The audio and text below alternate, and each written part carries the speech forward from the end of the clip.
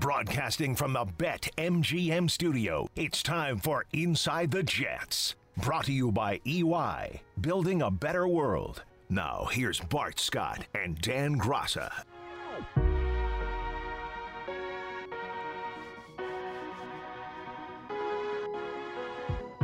And welcome into another edition of Inside the Jets, presented by EY, building a better working world. I'm Dan Graca, that's former New York Jets linebacker Bart Scott, and Inside the Jets is broadcast from the BetMGM studio. Place your football parlays, props, and futures bets at BetMGM Sports all season long. Bart, day after a 36-7 defeat against the Indianapolis Colts in a game where Jets had their chances. I mean, still down 17-7 at halftime, but self-inflicted wounds there. A couple of interceptions by Sam Darnold. One went the other way in the first half. Another went the other way, of course, in the second half. All in all, though, some things to clean up before the Broncos come calling on Thursday. Well, and the good part about playing on a short week, when you have a disappointing performance, you're able to turn the pace because you have to. You know, usually you come in on Monday, you work out, you watch the film. I don't even know if there's anything to watch on this film. You may have a short film where you can watch some of the mistakes, but you have to turn the page because the opponent in preparation week is on you fast, and you have to try and do two things at once. And one thing is to heal up your body, get all your treatment so that you can be available. Secondly, try and get prepared mentally because this is more of a mental preparation. So even last week, you know, Gase and his staff has already worked on the game plan because you have to prepare for two opponents in 1 week. So they already know, and it's already had scouted the Denver Broncos, and then you update on their injury report who's going to be available for the game. You try and devise a plan with it, but they've already kind of taken a peek. And so it's going to be interesting, you know, when you think about Tuesday, Wednesday. Wednesday is the day where you got to report to the hotel. Right. And this is going to be a long week. And this is going to be the first of, you know, that night game type of preparation, which is totally different, trying to figure out how you eat, what time you get up, how much rest is adequate, and how much is too much. Because the last thing you want to do is sit around all day without moving around and then tell your body to get up and it's time to perform. So it's going to be interesting. And the Jets are going to learn something. And a lot of the rookies are going to learn about what these Thursday night games in the end of the year, sometimes Saturday night games are all about and what the difference is. Because you have to have a plan individually for yourself for every type of situation like this. And there's an adjustment period, right? Creatures of habit, routine. That's going to be altered here when you play a game on a Thursday night in a short week. And, of course, the players are figuring that out little by little here. But, you know, when you look at the state of the team right now, they're the only team in the NFL that hasn't had a lead yet this year. Yeah. I mean, they're 0-3, but, you know, they've had a rough go of it the first 3 weeks. You could talk about the opposition all you want, and they have played some very good teams. But the facts are what the facts are here. You brought up the mental side of things. As a player, it's easy to probably get right back out there when things are going good. You're on top of the world. You're winning games. Yeah. Hey, give me the next one. Mm-hmm. But now, when you're still looking for that first win, when it's been a struggle so far the first 3 games, does a game on a short week help or hurt you in that sense? Well, it helps you because you should have the advantage. Now, typically, the advantages that the home team has, you know, in traditional times and, you know, outside of a pandemic, they would have because they don't have to have the traveling, and also they have the crowd noise, and they're going to be able to understand that the team that you're facing is going to have a limited package. So usually what you see early on in the game is what you're going to get a heavy dose of, whether you're on offense and you're going to see the type of defensive packages they have for you, or whether you're on defense, you're going to see like the personnel packages in which they decide to play with. You understand that they're going to have guys that they may want to rest as well. So you have to try and take advantage. What you really want to do when you're on a short week, turn the page, prepare, but understand that you're going to have to get out to a fast start, because if you blitz a team that's traveling halfway across the world, that's, you know, the world, right, United States, but, you know, coming from different time zones, the advantage should be to you because they're going to have to adjust on a short week. They're probably going to have to fly out a day early, so they may leave Tuesday night to get here on Wednesday so they can just try and get used and acclimated to the time change and the time difference. Everybody does it a little different because if you fly in on Wednesday, you may be tired by the time and your body's trying to adjust to what you're doing. So it's going to be interesting to see. I mean, the Jets can come out and really have an opportunity because this is an opponent that you should beat. It's a winnable game. It's a very winnable game. They're beat up as well. Right, so it's really no excuses. So you should say, you know what, we need to take our frustration out on somebody. And the good thing is because it's on a short week, you get an opportunity. Whenever you get an opportunity to be the show, whether it's Monday Night Football, Thursday Night Football, or Sunday Night Football, you should take advantage of that because this is your opportunity to show the world what you're made of. And the last thing you want to do is to fall short or come up small on a big platform or big stage like this. And this is a big stage. This is when the nation is going to be watching. It's the only game in town. It's the only game in town. This is an opportunity for them to say, you know what, I am. This is time for guys like Marcus May to introduce themselves. Like, hey, I'm a player. Listen, I understand our record may not reflect that we have good players, but, man, you should come out and you put your play inspired because you are what your record says, but you also are what you put on tape. You can't say you're a ferocious player, you're a baller, you're a guy that's going to, should be, looked upon as one of upper echelon position players. This is your opportunity to put it on film and show the world all at the same time. Absolutely. And there's a lot to prove, certainly, when you look at the way the team has played the first 3 weeks of the season. Case in point, wide receiver Chris Hogan has been asked to do a lot, certainly, in the first few weeks of the 2020 season. And he caught up with our team reporter Ethan Greenberg following the loss to the Colts. Here with Jets wide receiver Chris Hogan. Chris, from your vantage point, what do you think went wrong for the offense today? Surprised? Just not enough positive plays. We had a lot of good things going. We had long drives. We had that long 14-play drive. And then it was just kind of, one bad play here or there, penalty here, behind the sticks, negative plays. Just not enough good plays. So I think the biggest thing for us is that it's just got to be that consistency. We got to be able to sustain those long drives like we did for the first score and, not hurt ourselves with penalties or negative plays. And, we have a lot of good players on this team, and we just need to find a way to keep getting positive plays and keep working hard, because if we can do that, we move the ball effectively, take care of the ball, and we'll put ourselves in better positions to win football games. What would you describe of your first scoring drive that went well that you guys didn't continue to do throughout the rest of the game? The first scoring drive was good. We had a couple of Sam made some really good plays. He scrambled, lowered his shoulder on a first down. Braxton had made the touchdown catch on another scramble. So guys were working hard to get open. And then from there, just kind of, we just little things here and there. We would have a good play and then, a not so good play, or, we had a penalty. So, and all those things just kill drives. So I think the biggest thing for us is just the consistency. We just got to be able to, hold every single person on the field accountable to knowing what we're doing and, going out there, doing your job, not trying to do anything crazy, having to do other people's jobs or the wrong thing on the field, and just get back to work. And we have a short week here, getting ready for Denver. We got to turn the page, and we got to turn the page quickly, and we got to find a way to get better. So, two-part question to wrap things up. How do you turn the page quickly and look ahead to a Thursday night football game against Denver? And then where do you start building consistency, and how do you start going about building consistency? The page is turned. We can sit here and talk about Indy all we want, but we play a football game in, 4 days. So when we get home, we can make some corrections, but the reality is that we have to start prepping, and we got to get, we got to prep fast, and we got to get people healthy. We got to get people recovered. I think that's one of the biggest challenges of playing a Thursday night game is just getting guys, recovered from a Sunday. People can be banged up, whatever it is. And just study the game plan, be on the same page. Everyone be on the same page when we go out there on the field, and just that consistency, just keep working as hard as we can so that when we go out there, we're able to execute. And that's really what it comes down to, executing every single play that we have on offense and just trying to make it a positive play. Awesome, Chris. Appreciate the time. Yep. Thank you.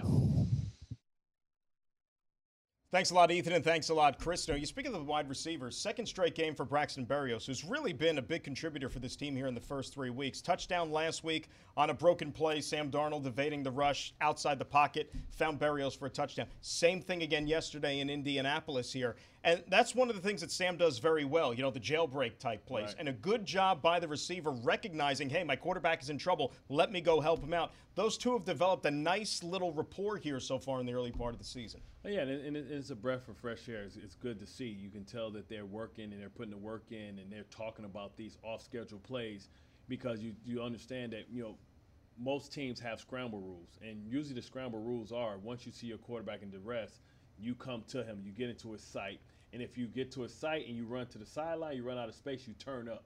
So, we've seen that happen a little while, and we understand that it's going to be scramble rules. We all think that, you design a play, you step back, and it works out that way. But that rarely happens, or it doesn't happen as often as not, other than, early penetration inside. Right. Sam really showed his mobility and his pocket presence. And I feel like he's more comfortable throwing on a run because I think it takes the thinking out. Sometimes when young quarterbacks drop back in the back of the pocket, they go through their progressions, it's tough for them to kind of come back, right? It's usually 1, 2, check, where's my check down? But when Sam gets out of the pocket, I feel like all the thinking goes away and he turns to basically his instincts. And he's very accurate on the run, throwing these off-schedule, odd angle type of passes. And they tried to manufacture some of those yesterday with a lot of boots and throwbacks. They had we call it the old shoot screen. They had an attempt on it, but Leonard did a great job in just knocking the ball down. He's a good player. But it was an attempt at a we used to fall down, but then guys start stepping on your fingers. We start stepping on your fingers and stuff. So now you kind of just block, but understand that he's a premier player, probably top 10 linebacker in this league. And he made a great play, but it's not that they didn't try and design some easy shots down the field. It just didn't materialize into production. Because I was going to say about Berrios, though, now primarily he's a slot guy, and he was always blocked, at least on this team, because of Jamison Crowder. And Jamison Crowder, arguably your best wide receiver, period. And while he's out of the lineup, though, it's given Berrios an opportunity. What happens then when Crowder comes back? And you hope he's back here sooner rather than later, but slot guy. Yeah. Formation-wise, how are we going to get them both on the field? Well, so many different things you can do. I mean, the last, what I haven't seen yet is the old school bunch packages and things like that, where you basically have two guys off the line of scrimmage.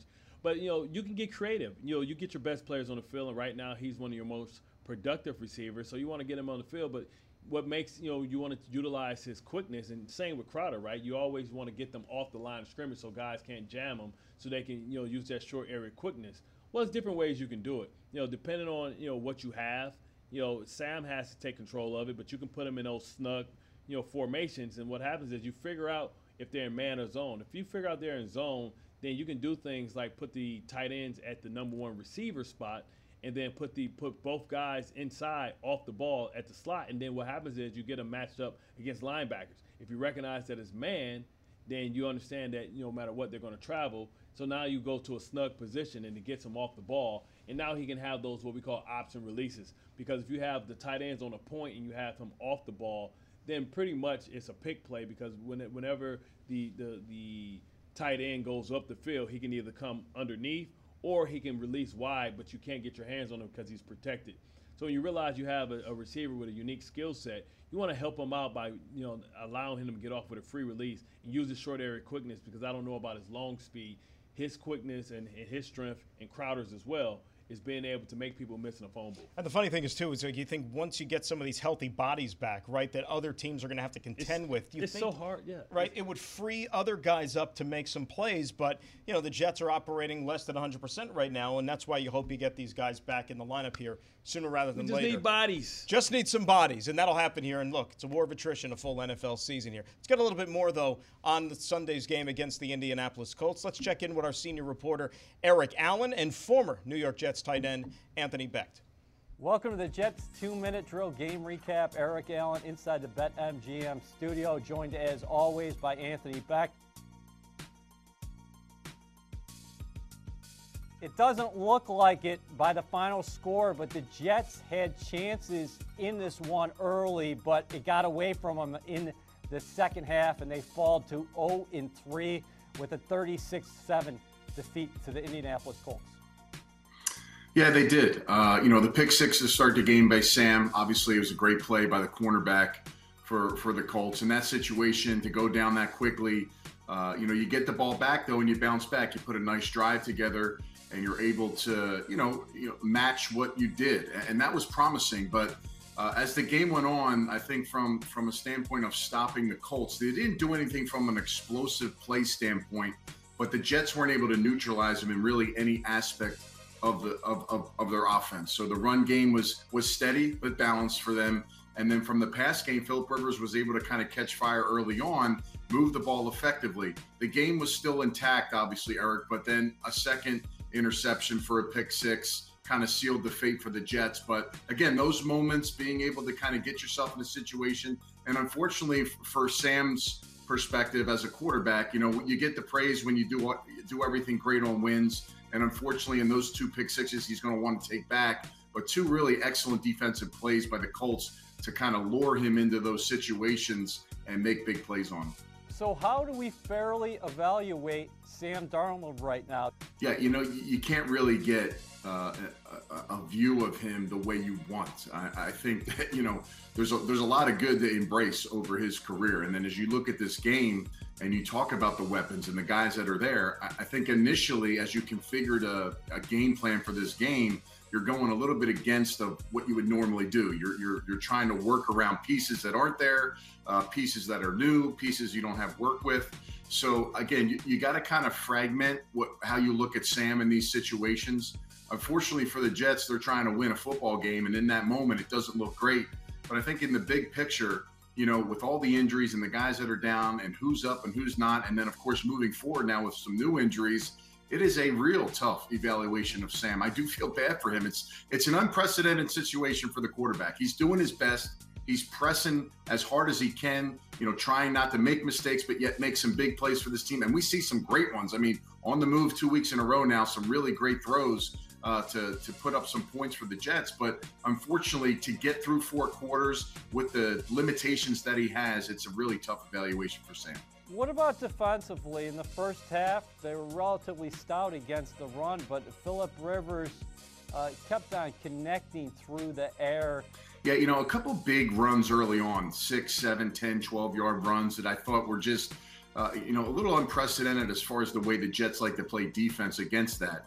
And then, of course, for Philip Rivers, to me, the key was getting some pressure, get some hits on him and find ways to disrupt him. And to be honest, in this football game, at least through the first half, really untouched. They tried to bring some 4-down pressure. There were a few blitzes off the edge. They did a corner cat on both sides, and he got the ball out in time before the blitz got to him, and he made a play. So, again, you have to be strategic in your blitzes, of course, because he can carve you up. He's got 60,000 yards passing for a reason. But at the same token, you have to find ways to hit a quarterback that has no real mobility at all, and the Jets weren't able to do that. As always, we appreciate your time. Thank you. Thanks a lot, guys. Still a lot more to come here on Inside the Jets, presented by EY, building a better working world. Welcome back to Inside the Jets, presented by EY, building a better working world. Dan Graca alongside Bart Scott. And Inside the Jets is also supported by Selective Insurance. Be uniquely insured. It's time now, Bart, to check in with one of our favorites, of course. He is the radio analyst for the New York Jets. I get to talk to him each and every game day, which is a thrill. Now we get to talk to him again. It's our pal, Marty Lyons. Marty, it's Dan and Bart. Good to hear from you. How are you? How you guys doing? Marty, do you have eligibility left? You know what, Bart? I'm using Velcro to tie my shoes. I don't think I can help. Well, it's hard to bend over. Well, the Jets take a tough one, yesterday. And, you've been here before. What would you do if you were in this locker room? How do you rally the troops? Because on a short week on a national stage, it's a recipe where you can get embarrassed from a team that you should be able to beat because they're coming in limping just like you are. Well, right now at 0-3, I think all the players have to look at themselves in the mirror and realize that every one of them can play better. The team deserves it, the coaching staff deserves it, and the fans deserve it. And before you can start grabbing somebody else and telling them what they have to do, Bart, you have to take responsibility for your own actions. You have to go out there and play better. You have to execute better. Put yourself in a position to come up with the big plays. And unfortunately, after 3 weeks, I don't know if there's a player in there that can actually say, I gave 100% in all 3 games. When you look at the play of the offense here, Marty, certainly they're missing a lot of pieces. You have a patchwork group of wide receivers that Sam Darnold is trying to get acquainted with here on the fly. Yesterday, he made the mistakes with the few interceptions. 2 of them went back the other way. When you look at Sam's performance, is it a case of him maybe trying to do a little too much, or do you think that they were just miscues that need to be cleaned up? I think it's a combination of both. I think that you don't have enough practice time to get familiar with a new player coming from the practice squad up to a starting position. I think that's number one. And number two, I think Sam is such a competitor. He's trying to force it sometimes rather than just allowing it to happen. He wants to show everybody, he wants to show his teammates that he's a leader. And sometimes you try to force something that's not really there. And as a result, you paid for it twice yesterday with pick six. Now, the defense have been missing tackles. You saw McDougal in the hole, kind of throw the flipper, not really come to balance and try and take on the running back.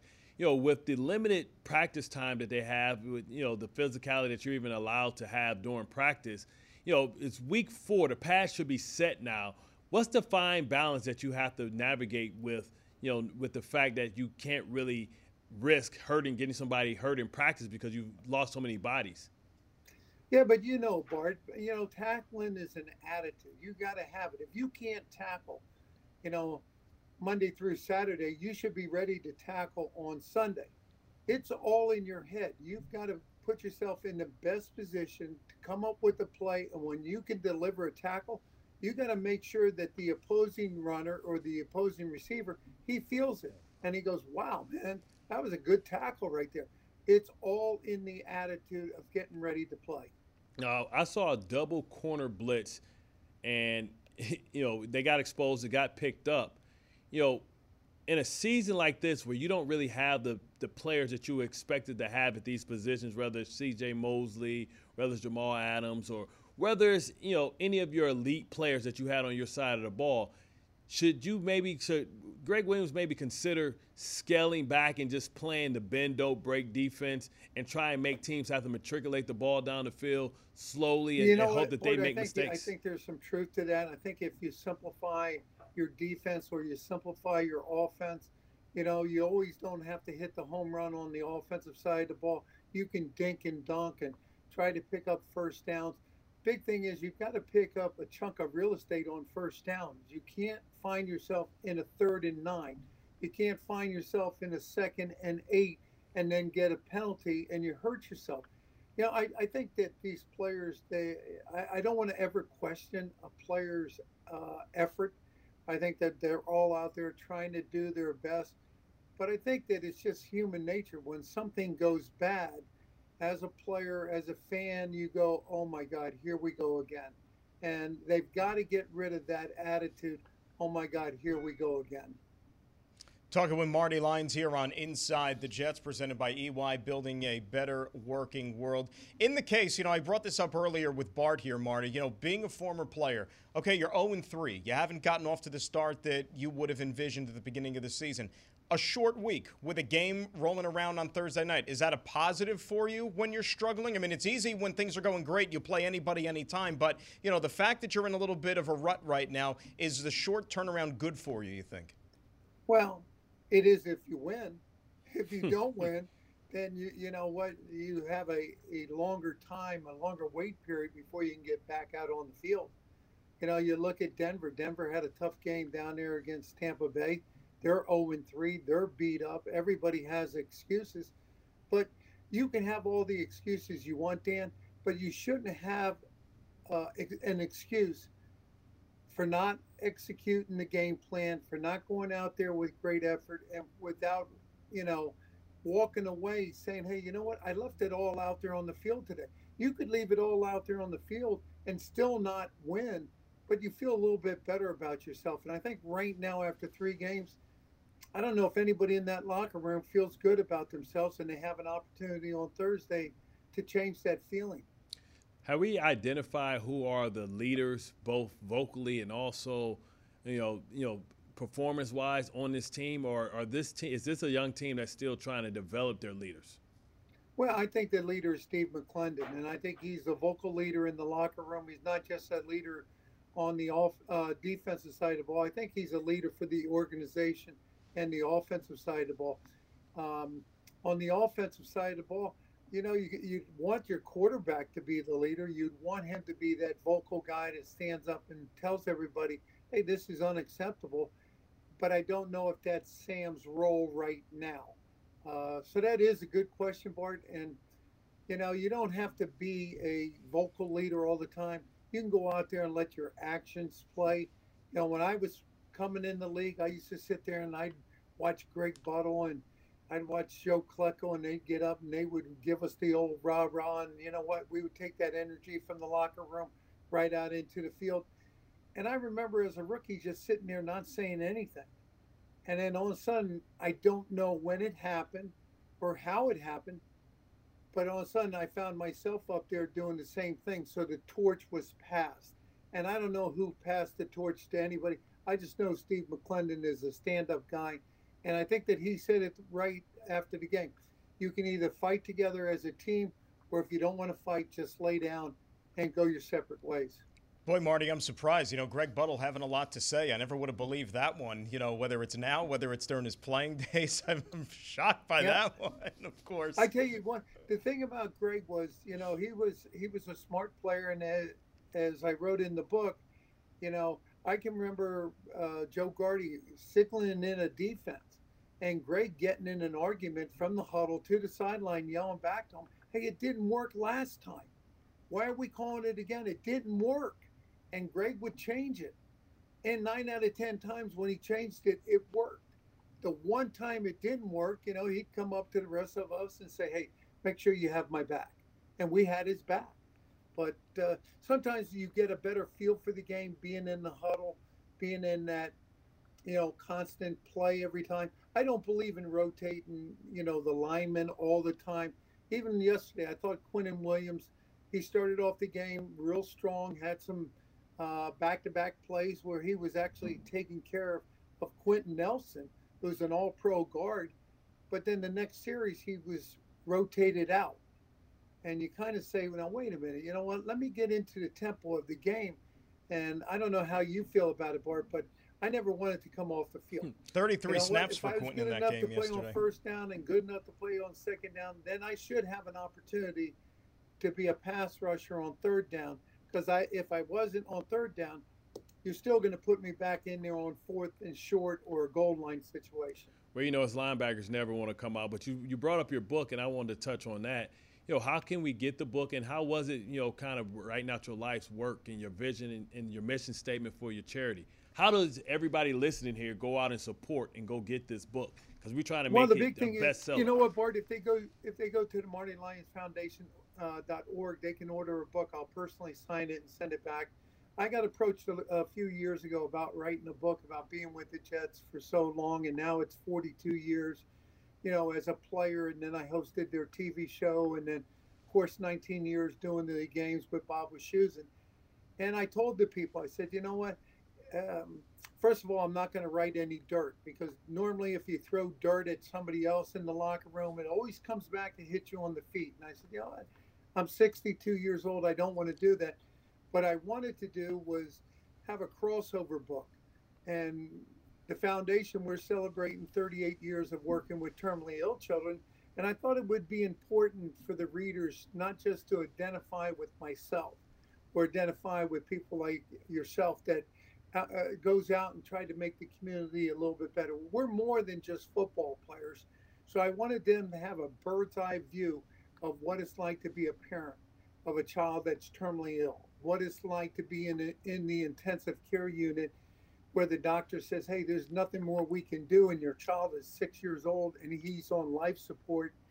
And the families look at me and say, Marty, what should we do? And you have to make a decision, not, like you're playing God. You're making the decision on what's best for that child. And it changes the way you look at life, changes the way that you approach life.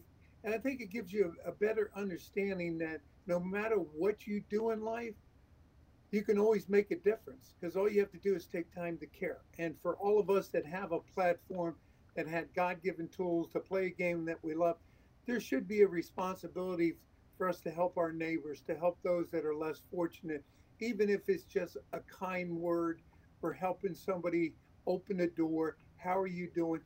For a lot of these kids that are in wheelchairs, if you don't go by and acknowledge them, they feel like it's another day in their life where they were invisible and they feel left out. So it's been a blessing. I've learned a lot from these kids. These kids have all had an impact through the generosity of the Jets and people around the country, and especially up here in the tri-state area. We've been able to help over 8,000 families. We've raised over $35 million, and we now operate in 13 states. So it's a little bit more than the game of football. It makes you understand that that game is simply a game. Absolutely, and it's an important message and a great cause, certainly, Marty. Check it out, MartyLyonsFoundation.org, and the book is called If These Walls Could Talk. You could get it there. Marty will sign a copy, send it to you, and also anywhere books are sold, Amazon, Barnes & Noble, you name it, and all the proceeds are going to go towards Marty's foundation, an outstanding cause, and certainly the way 2020 has gone, Marty, I don't have to tell you, but these are challenging times for everybody in the world, and, you know, given what the struggles that a lot of these kids and families have to go through, that just compounds matters. So great job as always what you're doing with the foundation, continued success with all of that, and we appreciate you joining us here on Inside the Jets as always. And you got it, Dan. I appreciate it. I appreciate the opportunity, and just so people know, Bart is a good guy. He does a lot of things in the community that gets swept underneath the rug, and so does Greg Buttle. Well, Greg Buttle, you know what? He wants everybody to think he's a turtle with that hard shell, but he really has a kind heart. So I thank everybody. I thank my teammates in Jets organization. They didn't have to support me for 38 years, but they have.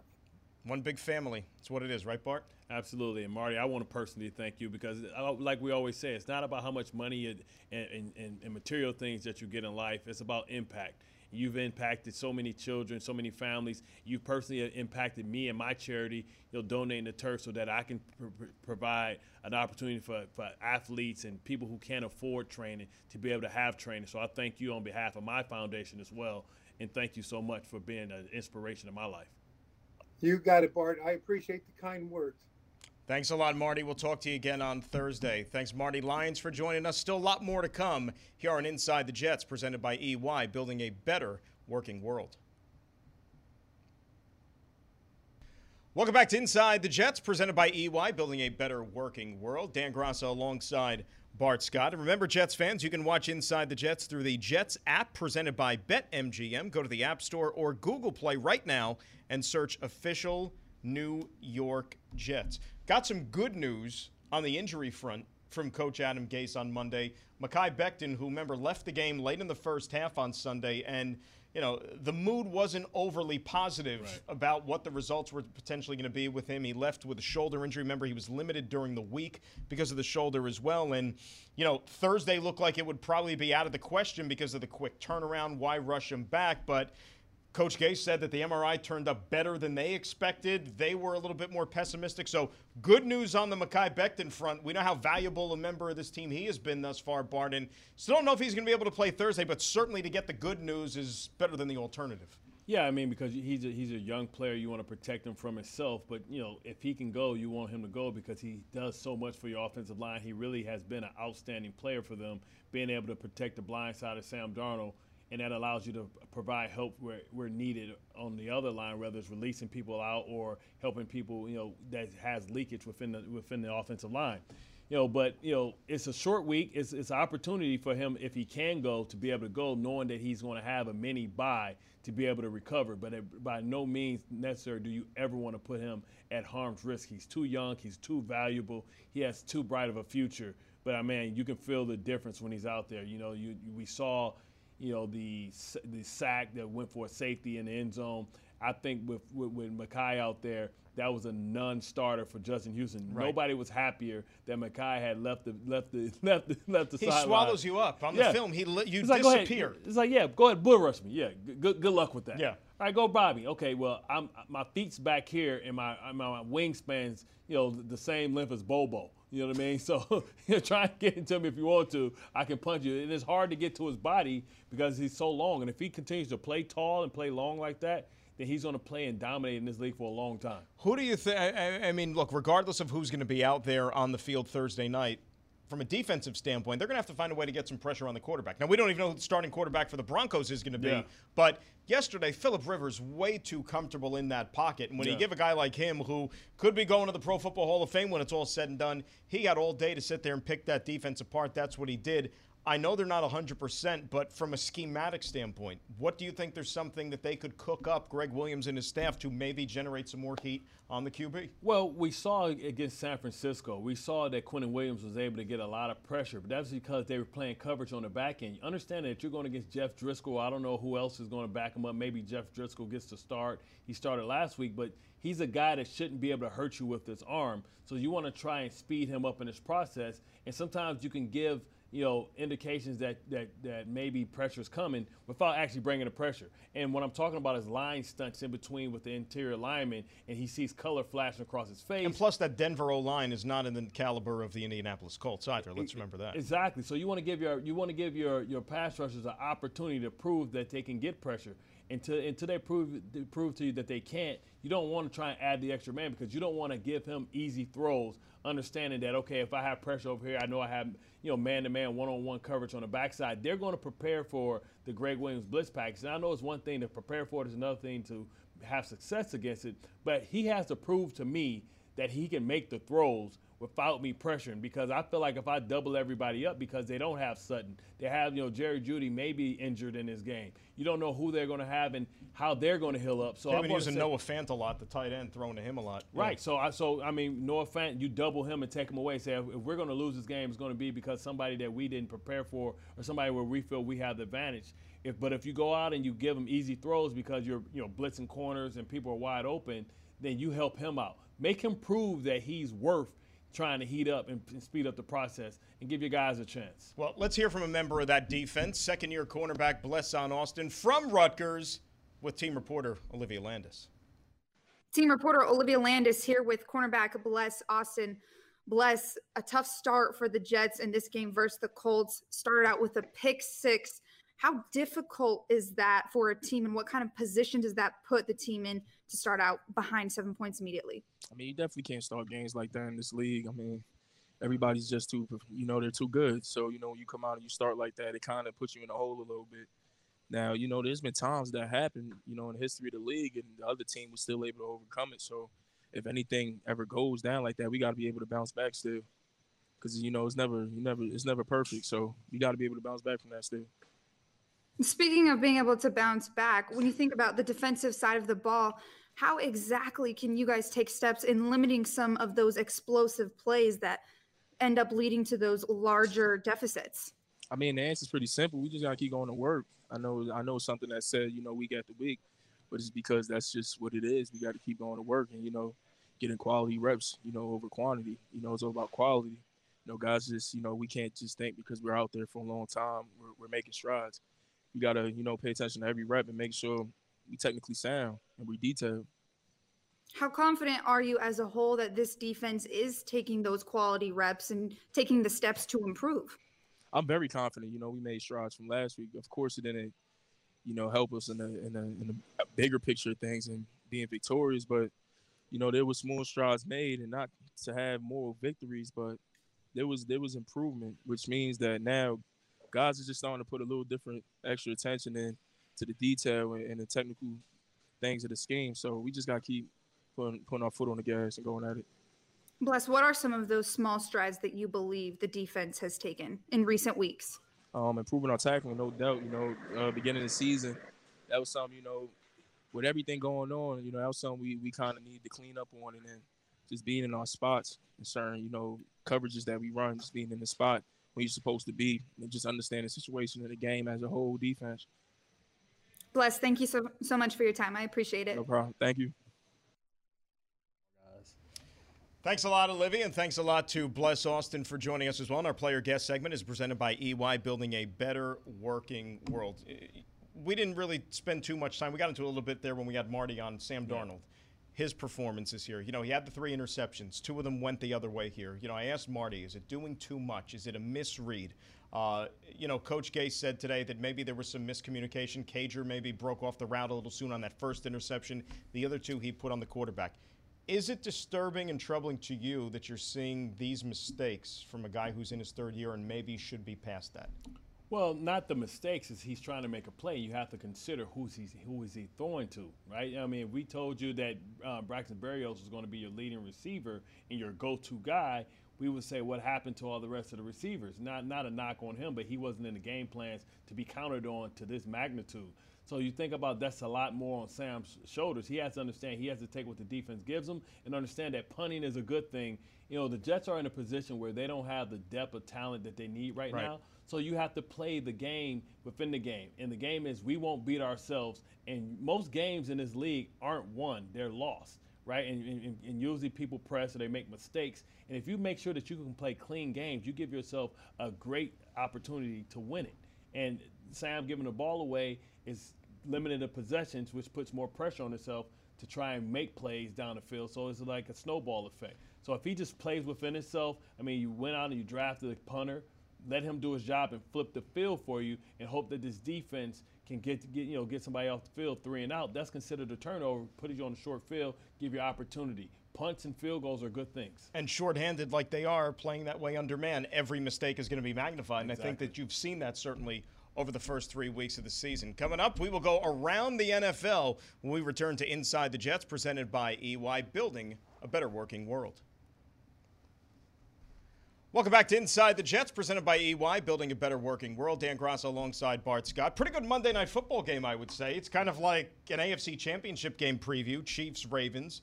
Baltimore, to me, looks better than they did even last year. KC got away with one, I think, last week against the Chargers. This is going to be a fun one tonight in Baltimore. It'd be great if there was a packed house, really add some atmosphere. But right now, these are the two teams to beat in the conference. Well, you think about two teams with, Super Bowl aspirations. Of course, the defending champs, but the Baltimore Ravens have yet to win a playoff game under Lamar Jackson. He seems like he's possessed and really, locked in on being able to take the next step in his career. He understands that his window for this team is right now. I mean, how great is this that the NFL has two young stars so early in the process? That's going to be a rivalry. Then you add Deshaun Watson into it. Then you still have the old wily veteran, and Russell Wilson, who's considered the old man. But then you still have the grizzled veterans like Ben Roethlisberger coming back with these comeback stories. And then Tom Brady trying to win one as he rides off into the sunset. We're set up for a tremendous, game tonight. You think about these two teams. We thought they had reservations last year, but then playing the role of the Denver Nuggets was the Tennessee Titans. And they came in and they bludgeoned, the Baltimore Ravens. They ran up and down the field on them. And the Baltimore Ravens never forgot that. And they went out and they got reinforcements so that they can prepare themselves for that type of matchup, but still have the skill position players to be able to match up for the track meet that's going to be the Kansas City Chiefs. You talk about, Baltimore went out and they prepared themselves, going to get Marcus Peters, having Jimmy Smith and bringing him back, but also Marlon Humphreys. You talk about two of the top, lockdown corners in the game. You have to say it's Peters. You have to say there's Marlon Humphreys, who was an All-Pro last year, to match up with Tyreek Hill, Harmon, Travis Kelce. And then you go out, and how great is this going to be? Two teammates that's coming in, one on a Super Bowl team and, the Super Bowl champions from the year before, but then also one, with a team that has Super Bowl aspirations in Patrick Queen versus Clyde Edwards-Helaire. And you think they were going against each other in those drills one-on-one. So I think you have great stories all around. You got the Super Bowl MVP versus the last year reigning MVP. And it's going to be fireworks, and we're going to see, if that Kansas City defense can keep up with the maturation and the evolution of Lamar Jackson, because it looks like he's making more plays from the pocket and not just relying on his legs. And, you look at the rest of the AFC here for the first few weeks of the season. You mentioned Ben, back with the Steelers. They're 3-0. Tennessee, the Denver Nuggets, they picked up right where they left off. They're 3-0. Steven Gostkowski, 6 for 6 field goals yesterday to boot them through to victory. And then you got Buffalo, who we saw in week number 1. Think about that. They had a 28-3 lead, blew it, and then still found a way to come back and steal that game at the end. They're 3-0. Josh Allen playing at high level. Was it pass interference? Phantom pass interference. I mean, swallow the flag, swallow the whistle in that situation, especially that late in the game, right? Let the players decide it. Right? I mean, it was one of those things where he impeded his progress. I can understand where it went to. They were both fighting a little bit. It should have been pass interference. Should have been legal contact.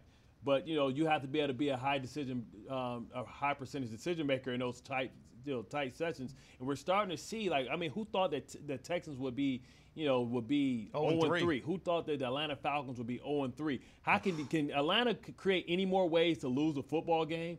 I mean, I don't recognize. Fall behind Atlanta by 2 touchdowns late in the game. You got them right where you want them. And I'll tell you what, Dallas could very well be 0-3. Easy. And they have problems on that team, with defense and being able to stop people. So let's see. Earl Thomas still floating around. There's been reports that he's going to visit the Texans. He may need to stay in the same state, but go back home to Dallas. And we got our first quarterback change here. You mentioned the Falcons. Nick Foles came off the bench to lead the Bears. Nick Foles is the new starter. Matt Nagy announced that earlier today. Was he trying to wear the visor because he didn't want to see people how disinterested he was? And he was like, oh, crap, I'm playing. Take these off. I need to see. It's incredible. But, I mean, good for him that he has a familiarity with that system from their days together back in KC. So it goes hand in hand with what he ran there in Philadelphia as well. And Russell Wilson was pretty good against the Cowboys, right? 5 touchdowns. I mean, he's pretty good. It's amazing that he hasn't received MVP vote or consideration. He'll get one this year. He'll get it this year. But I tell you what, you never know coming down to the wire if Lamar Jackson continues to play at a high level. If Mahomes is always a threat to win another MVP. And then old man Winter's starting to come into shape now. As you see this offense, Grunk's getting involved. You see Tom Brady. It looks like a mess at the beginning of the season. And then Breeze is a concern with the fact that he's not pushing the ball down the field. Is he exposed a little bit without Michael Thomas? Michael Thomas, they miss him. And him. then, of course, the baddest man on the planet, Aaron Rodgers, looks like he didn't need any stinking receivers. Definitely not. We're back in action Thursday night against the Denver Broncos. Hopefully the Jets could break into the win column. He's Bart Scott. I'm Dan Graca. This has been Inside the Jets, presented by EY, building a better working world. Enjoy the game, everybody.